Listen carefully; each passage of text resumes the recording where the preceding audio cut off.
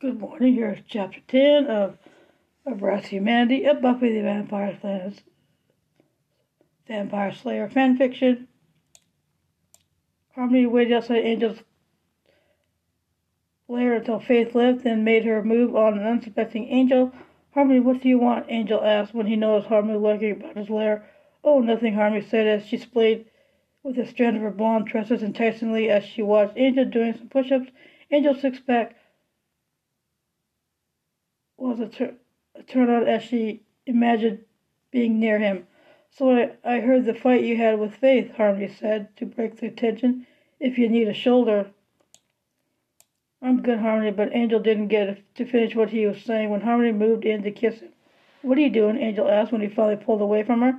Sorry, I couldn't help myself, Harmony told him as she went for another, but Angel pushed her away. Excuse me, I'm with Faith now, Angel reminded her. Oh, Angel, what do you see in her? A Buffy wannabe? Harmony asked him. Faith is not Buffy, Angel defended.